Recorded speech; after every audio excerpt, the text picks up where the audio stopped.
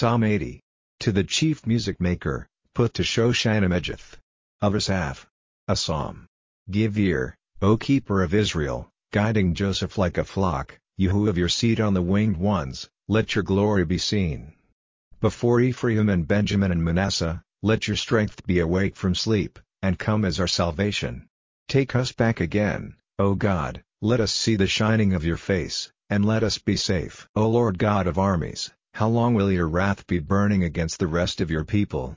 You have given them the bread of weeping for food, for their drink you have given them sorrow in great measure.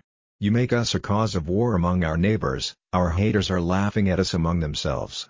Take us back again, O God of armies, let us see the shining of your face, and let us be safe.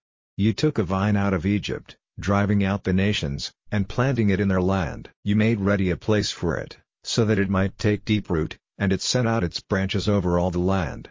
The mountains were covered with its shade, and the great trees with its branches. It sent out its arms to the sea, and its branches to the river.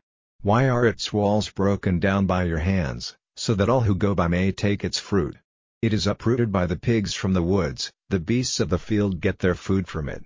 Come back, O God of armies, from heaven let your eyes be turned to this vine, and give your mind to it, even to the tree which was planted by your right hand, and to the branch which you made strong for yourself.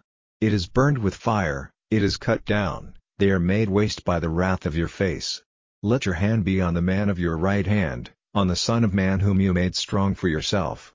So will we not be turned back from you, keep us in life, and we will give praise to your name. Take us back, O Lord God of armies, let us see the shining of your face, and let us be safe.